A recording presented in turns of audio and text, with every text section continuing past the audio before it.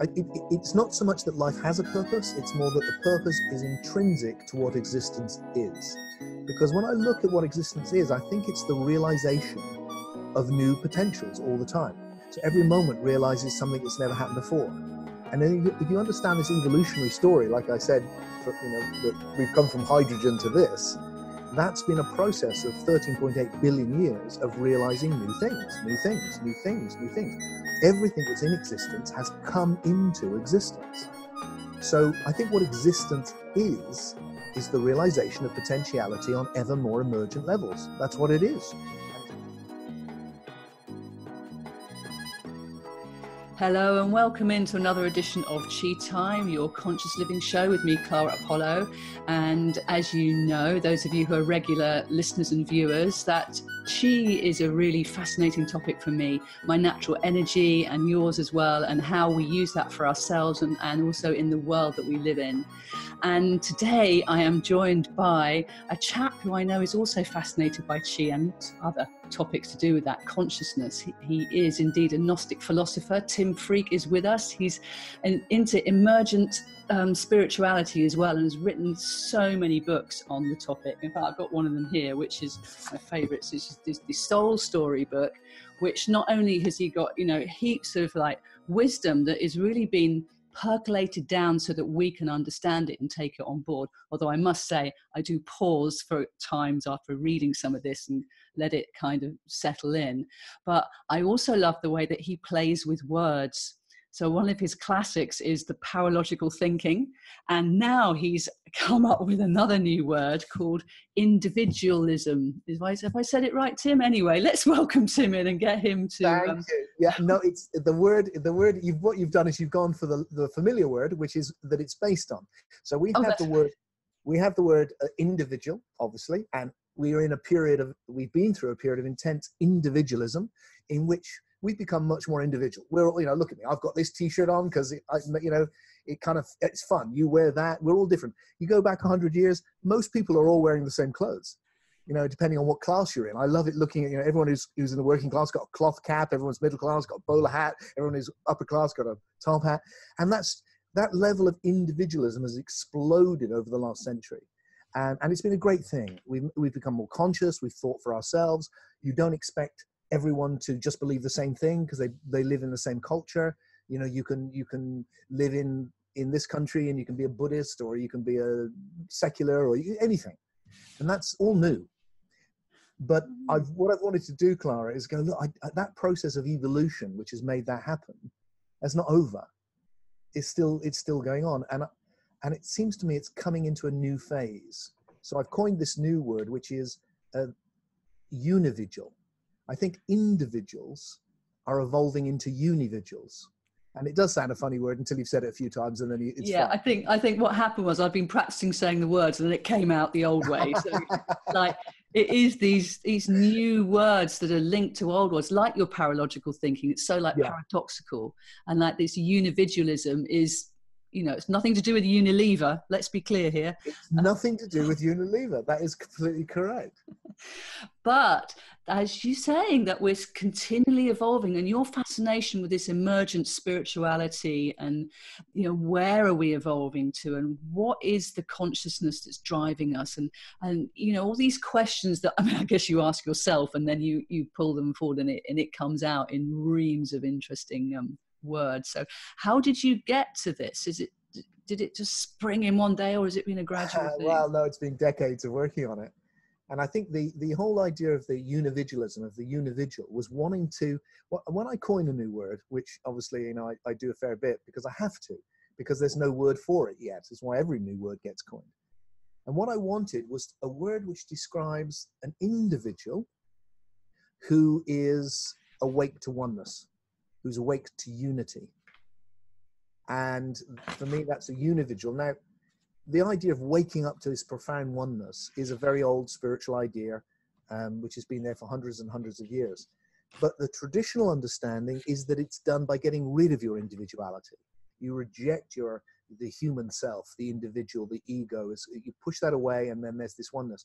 My experience now is that that's not true, that actually we wake up through the individual. So I wanted a way of saying, look, your individuality is a beautiful, precious thing. Become more individual. I love the fact that you're you and not me, and you have your own way of seeing. You're literally the universe looking at itself from a unique perspective. That's what you are. So that's wonderful. And then keep going, and then you see, well, you see that. You see, at the moment, on a superficial level, I see, oh, I'm Tim with a unique perspective on the universe. And then when I take a step into my individuality, I see, oh, I'm the universe looking at itself through Tim. And that's this step into this next level of evolution, which is really taking off right now. And I think we need to name it, and we need to engage with it, because it's what we need. It needs to happen. Absolutely, naming it. It's actually taking me back to the Tao Te Ching, and that was one of the first book that you did a translation of, isn't it? My very first book. Yeah, and that behind us all, the universe experiencing itself through this world of the 10,000 things, although it's definitely more than 10,000 now, but it is that we need the individual components to hone their particular essence and uniqueness to then be part of a more evolved whole. Yeah, absolutely. I mean, what science has shown us now, and I write a lot about this, is that we're in a process. This is not, everything is a process. I'm a process. The whole universe is a process, and it's about 10 billion years old, and it's evolved from very basic matter. I mean, 10 billion years ago, the universe was pretty much just hydrogen. Now it's evolved into you and me talking about the universe. That's a hell of a journey. And that journey is continuing. And the next step, I think, is that through us as individuals, the universe can become conscious that it is the universe. And that's this big jump. And it's not just happening in this spiritual way. I think it's happening in very simple and obvious ways as well. There's a huge expansion of compassion happened over the last few decades. Enormous. So that now a lot of people care about human beings on the other side of the world they'll never ever meet, who are suffering. When there's a famine or a war, people care. And previously in history, they didn't. Of course, they often didn't know, but even when they did know, when they were their neighbors next door, they didn't care, because they cared about their own tribe, not these other people. They're the other. That's changed, and now we have this sense, no, we're all human beings. That's the level of unity, which has really come in massively. And then with the natural world, there's interspecies compassion. We care about other species who would actually tear us to shreds, like polar bears and tigers. But we care because we sense, no, we human beings are one species in this huge ecology of life, and we care about all of it. And that's a huge new development. And then behind it, in smaller numbers, but significant, there are so many more people today than when I started going out talking 20 years ago, who are experiencing something of this oneness, have had some experience or want to. They know what it means. And my experience is that I can lead people into it very, very quickly. And then through the individual, there's this profound sense of connection, communion, and with that, love, because it's not an abstract thing. It feels like love, because love is how the oneness feels. Yeah, oh, absolutely. And anyone that's been to an experience of Tim and his stand-up philosophy, or his deep dives or retreats, will know you are a real artist when it comes to guiding us. You create such a safe space that is so it's almost like well-oiled, because with all the information that you have, that it just makes sense when you speak, so that we're able to accept that within ourselves. So thank you for that, Tim. It's a delight. I mean, I love the philosophy because it helps us understand and it's clear, but the heart of it is actually having the experience. The heart of individuality is you actually experience, oh God, I really am a individual. I am an individual expression of the universe, conscious of being the universe. That's where you want to get to. And that is a beautiful, beautiful, and empowering too. That's what I love. It makes you more you. You just feel like, okay, the whole universe is behind me. I can contribute something. I can bring something to life. And so has this awareness of the unividualism come from these deep retreats that you've done with people finding their way as individuals and together? Has that been part of Yeah, I mean, it's come from two places. One is that, and one is you said, I ask a lot of questions of myself, and I do. So I'm always asking difficult questions. That's I think what it is to be a philosopher, and looking for the deepest answers. So what's happened over the last 20 years, Clara, as you kind of know, is that I've put together what would be, if it was old, a spiritual tradition, because there's a whole way of seeing the world, which is emerging still. It's still fresh and new. And then there's a lot of practices to help you actually experience these depths. And what I've wanted to do is tie them up with a bow and go, okay, I'm going to give this a name. So it's not just to do with me, because then it can be to do with you. And I'm going to call it unividualism, because right now it's all about helping explain and support the next evolutionary jump, which is into unividualism. And I just did a TED talk in Berkeley, the biggest TEDx in the world. And I ended that with this thought, which I think is important, which is also alongside that, just in our understanding of reality, I think we're on the verge of a massive jump into this new, and unividualism is my attempt to help make that jump. And I think we'll look back and the change will be as great as the emergence of science was 300 to 400 years ago. And if you look at the effect that's had, I think the next, it didn't end with that. That wasn't like we've arrived. No, it's never like that. There's another big jump in our understanding coming. And when it happens, it will unite spirituality and science together. And human evolution will just take off in a whole new way.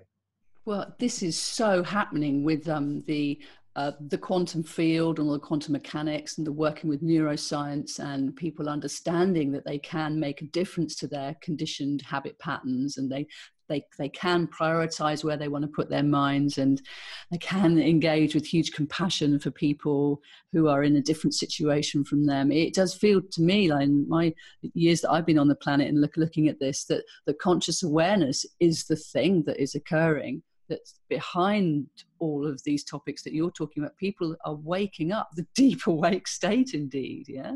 Yeah, they are, Clara. I mean, I don't want to, we've also got a long way to go, but it is happening. And I think a few things need to fall into place. This is my take on it, is I think if we need to, the biggest thing in the way is that spirituality is not ready for the job yet. Science has been evolving and doing really, really well. It's given us internet, it's given us everything, it's done fantastically. Spirituality is a bit stuck in the past, and it needs to shape up. And that's my job as a spiritual philosopher. It feels my job is to make it shape up. So its ideas are strong enough and clear enough that it can actually come together with science. And that's just beginning.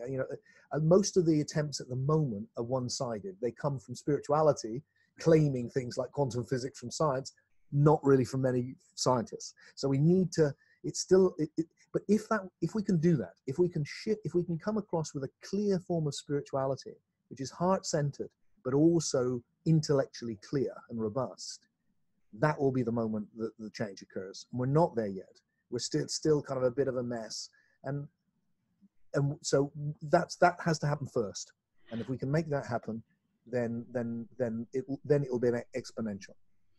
Wow. Yeah, no, I get this. So because being a Gnostic philosopher yourself and scholar indeed, it's looking at, I'm assuming that you were looking at the common denominators between the different religions and spirituality. Yeah. So this is why we need the clarity, isn't it? So there's so many different factions in spirituality, so that it's having the clarity of one's own connection to spirit and how that is similar to somebody else's, but not instead of, or do you think we all do need one paradigm that we're working with? I think we need to get beyond this kind of relativism where it's like, well, you have your own reality and that's your truth. It's like, really, it's like, that's not strong enough. That's a cop-out. It's like, let's look together for the truth. Now, everyone is going to have a different perspective on everything, because we're individuals, and that's how it should be. That's fine. But nevertheless, what science has done, which has been so powerful, you don't see two scientists going, oh, well, that's your truth. It's like, what? No. We're going to, one of us is right and one of us is wrong. And now, spirituality is not the same. There is a more subjective component, and you can certainly, like a bit more like, the fact that you like some music and I like other, that doesn't mean one of us is wrong and one of us is right. There's a personal component, and that is more in spirituality. But nevertheless, there is also a need to not just relativize everything and have no value. We need to be willing to question and not to be frightened to disagree, but to disagree in love. I've been having these fantastic conversations with philosophers in which we can agree and disagree. And that way you move things on. We don't have to be frightened or feel put down if someone goes, does that idea make sense? Because if we can come up with a better idea, we're all richer. Things are better. Yeah. Oh, you're so right, of listening to what other people have to say. But you've also brought up a topic that we have in common, which is our love of music. And I think it is time that we go to your first track now, if you would. So what have you chosen for us, and why have you chosen it, please? Well, it's Naturaliza, and I don't know anything about the track apart from I heard it taking ayahuasca, and I loved it. And after the experience, I wanted to find the piece of music, and I found it, and I adore it. And I think it's good even when you're not taking ayahuasca. So it's a beautiful, poignant, heart-centered, tender piece of music with a strong South American feeling.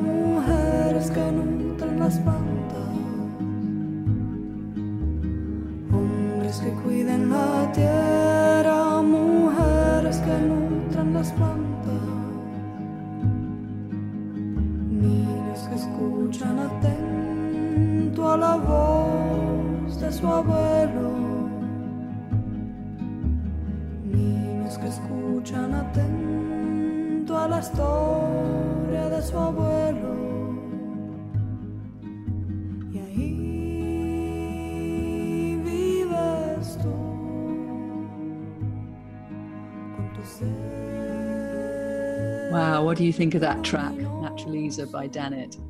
Yeah, it just really touches me always. beautiful. There's something haunting about it. Really, but I think music does.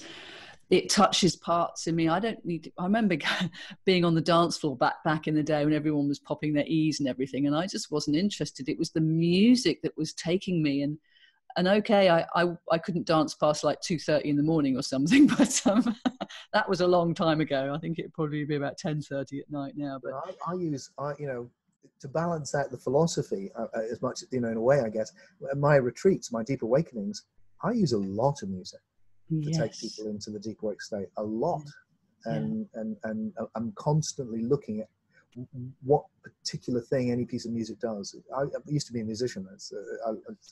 It's a magic, total magic. It is. It's another language, and you share that. You share that as it's coming through the waves, and we're absorbing it into our bodies, and then we can express it through movement, or we can be in stillness with it, or it can just help our monkey minds settle. And actually, I was going to bring up, because you're wearing your monkey T-shirt here, and your recent TED talk was called "Are We Clever Monkeys or Immortal Souls?" and it was nearly pulled, wasn't it? Or tell us a story about that. What happened? Well, it's controversial because, TED is a very mainstream organization. I was speaking at this huge, 1,500 people.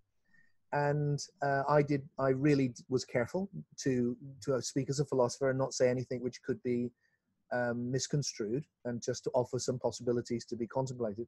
But TED is a very conservative kind of, there's a scientific fundamentalism, and they flagged the video. It was regarded as woo-woo, as something which was, and what's disappointing is they refused to tell me why or how I could apply. Well, they just haven't replied. So it's a complete mystery to me and to the organizers, who feel like there was nothing. So I think it's probably just some process in TED to try and limit these ideas, and it's kind of interesting, because what it shows is what you're up against, and what you're up against is this rigidity. Anyone who talks about immortality, the idea that my whole pitch was, look, it is perfectly rational for these reasons to think about the immortality of the soul within an evolutionary context that works with science. It's a big claim, and I did it only because I only had 20 minutes, in a general sort of way. But that, for them, that was already too much. You can't even suggest that. That is just wrong. And that's a closeness which is against the whole spirit that's made science great. That is so weird, though, isn't it? Because with this, the advent of being able to contact anybody anytime through this fantastic medium, it's just getting kind of all these boundaries around it, as you say, closed-mindedness. And it's a shame. Anyway, they haven't banned it. It's still available. No, so you can still go out and watch it. And actually, of course, what's happened, Clara, as soon as I told everyone, hey, they flagged this, they might ban it, far more people went and watched it. Yeah, so, working it in your favor. So and also, maybe it's a blessing. And also, whoever banned it would have been triggered by it. And if they were triggered, then you know that you're getting to some lessons deep within them, and some gold will come for them from that. One would hope. Anyway, so this radical shift of the understanding of science and spirituality, and getting how they're actually not that different, really, because it's about how we're evolving as a human being, or as a spiritual being, having a human experience on the earth, and what our purpose is. What is the purpose for us being here? Is one of the questions that you ask a lot. Is what is the purpose of life? How far have you got with that one, Tim? I think I've got quite far. I didn't think I would 30 years ago, but I think I have something to say. It seems to me that what's been happening, it's not so much that life has a purpose, it's more that the purpose is intrinsic to what existence is.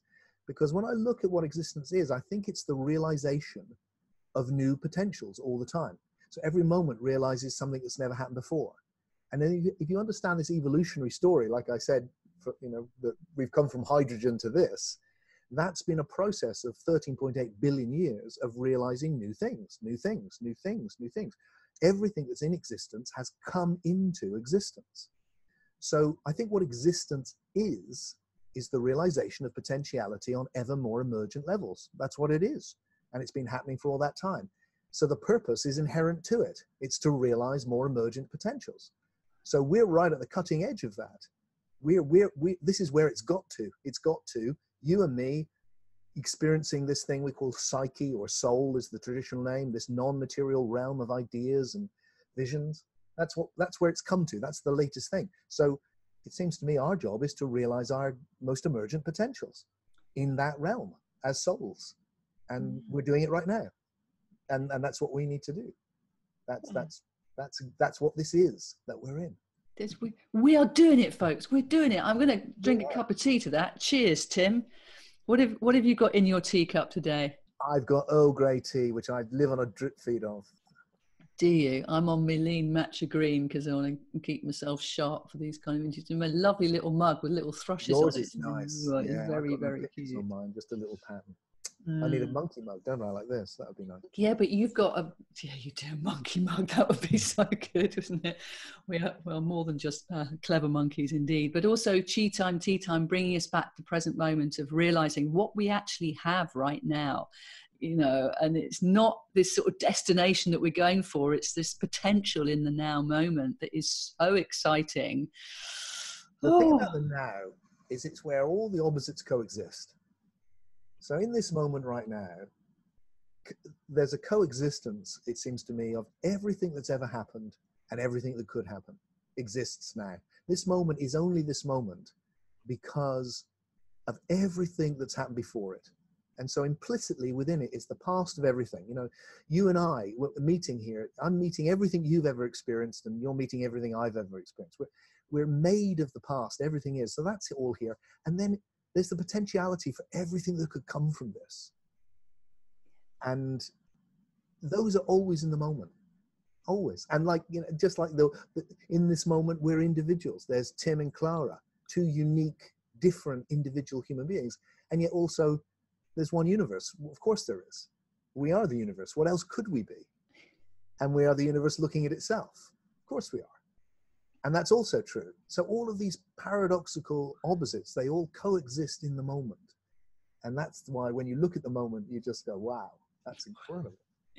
It is. And it's like a multi-dimensional, multifaceted experience all in the now. And is that why it's so rich and big?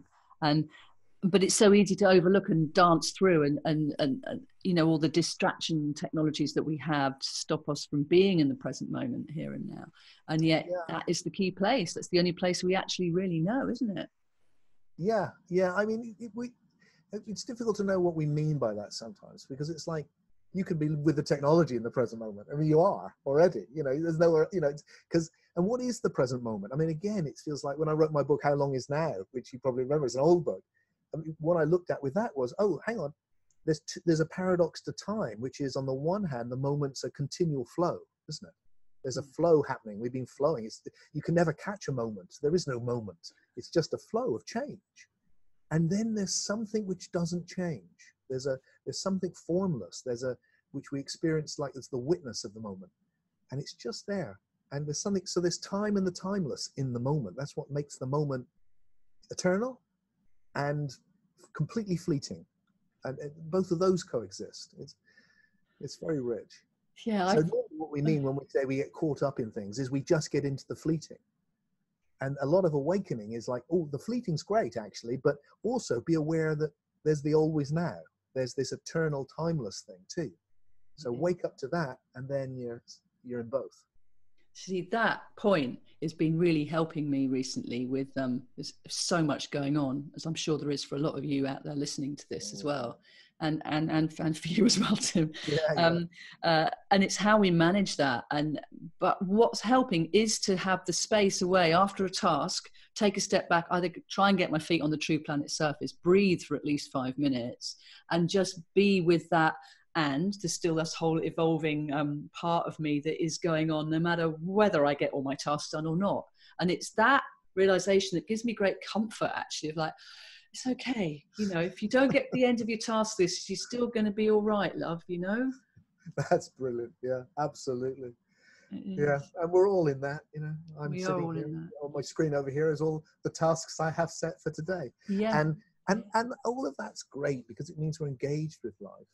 But like you said, to miss the magic, to miss the moment, to miss that right now, two conscious beings who are alive for a short period are getting the chance to connect with each other. And then through this magic that you have set up, touching whole lot of other people who will listen to this later, who will be able to connect with us and us with them via, and that's magic, beautiful. And that between us, we might just lift the world a little bit, in a little bit more conscious, a little bit more love, and send out a ripple of goodness.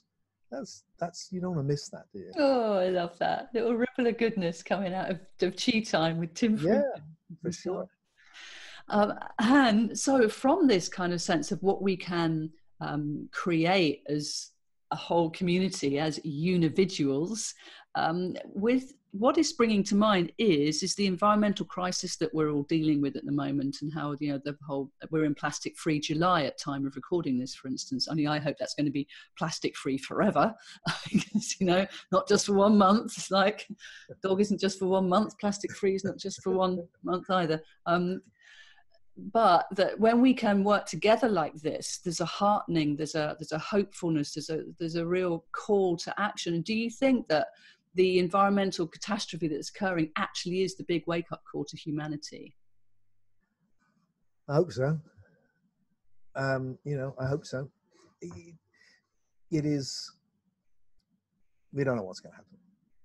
No. It's creative. We don't know. We don't know how. We don't know. You know, it could be really bad. It could be not as bad as we feared. That's happened before. It could be everything. What we do know is that we must come into a better relationship with the natural world. We know that we are now part of an ecology, and our ancestors didn't. So what I see is that our ancestors faced a whole load of problems, like illness, famine, all those sort of things, infant mortality, and they've done really, really well with those problems. There is so much less famine, war, infant mortality has gone right down. Most kids get to school at some point, most for quite some time. Women as well as men, girls as well as boys. Huge. The world is so much better place than it was for our ancestors not that long ago. There's been a steady work on those intractable problems. But what's happened in the background is a whole new problem, which they knew nothing about, has come up. And now our generation and the next generation, we need to deal with that, and we need to deal with it with the same creativity that they dealt with these other problems. And of course, those problems haven't gone away. Please don't get me wrong. We're still work in progress. There's plenty yet to do with poverty and all the rest of it. It's just better than it was. And we need now to take that optimism that human beings were able to make a difference. It wasn't just intractable. We have reduced war. We have reduced poverty. We haven't eradicated it, and we need to eradicate it, but we have reduced it. And now we need to bring the same determination and creativity.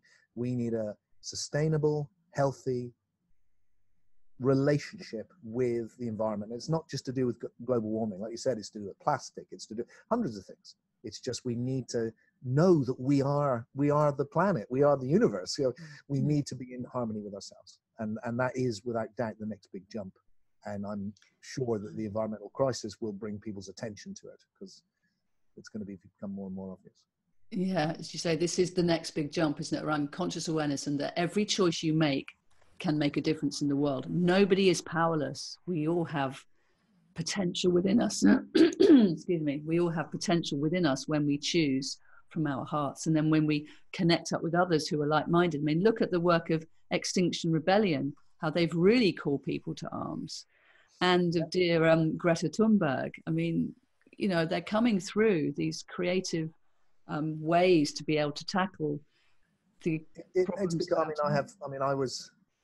Before I was a philosopher, so when I was 30, I was a musician, and we were involved in doing music around the environmental crisis, which was just beginning to come out then.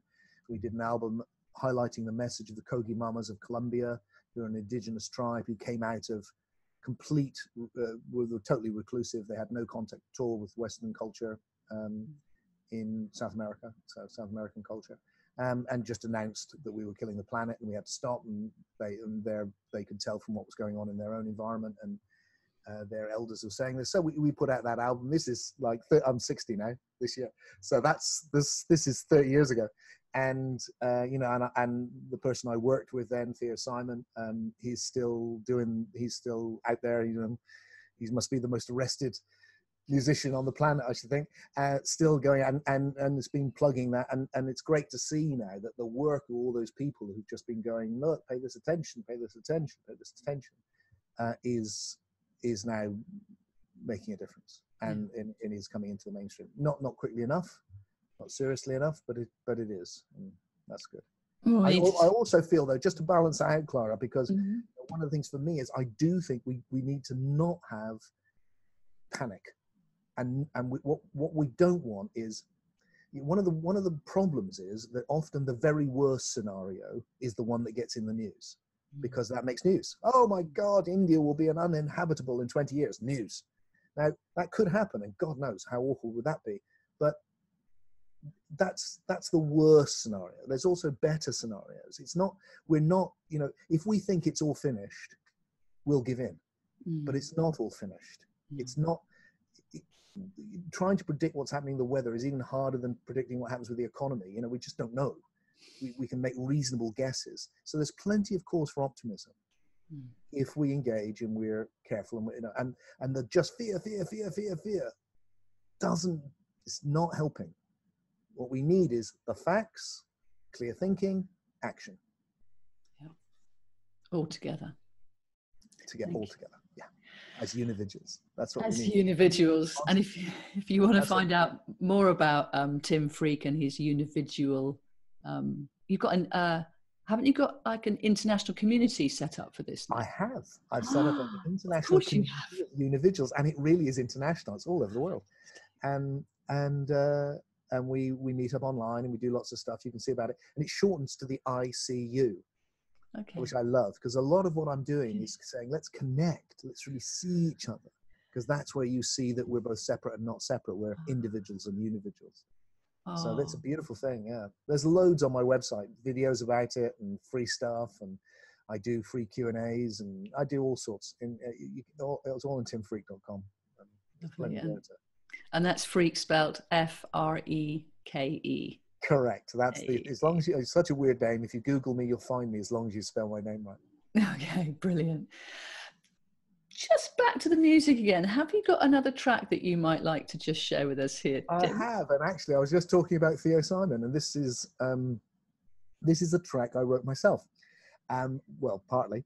And I got my friend Theo Simon, who I mentioned, who I used to make music with 30 years ago, who is now a political activist, and the singer in the band Seize the Day, which is a kind of frontline protest folks band with his wife Shannon. And I invited them in and said, "Hey guys, will you sing this for me?" And they very kindly did, because what occurred to me one day watching football was seeing everyone singing the national anthem, and just thought, this is an archaic national anthem about the days of British imperialism, which really we don't want to be singing this. But the chances of ever having a new anthem are slim. It'd be lovely to think we could all have John Lennon's Imagine, but it's unlikely because it's embedded in us. This is our national anthem. But I thought what we could do is just write some new words to it. And then those who wanted to could just start singing the new words. And if it caught on and more people just started singing the new words, then the old words would just get forgotten. And then we would have this beautiful anthem, which is about community and love and affirming the real values of being of a particular nation without them being divisive and archaic. And so I wrote the words, and this is a recording of the individual new national anthem for our country. Tim Freke, I love it. Thank you so much for sharing that and your inimitable wisdom here with us on She Can I just say, Clark, if people like it and they want to share it, go out to my YouTube channel, because it's on the YouTube channel, and then you can just share it with your friends, put it on social media, let people know it exists, because and then start singing it. So the next time the national anthem comes up, sing these words instead. I love it. I love your daring panache. Thank you so much for everything you do. Go well, my friend, and keep your chi up too. Ciao now. Bye. Sing now for liberty. Sing for community. Sing loud for love. Sing with me and let our hearts beat. as one, bringing the future on, feeling our spirit strong, sing loud for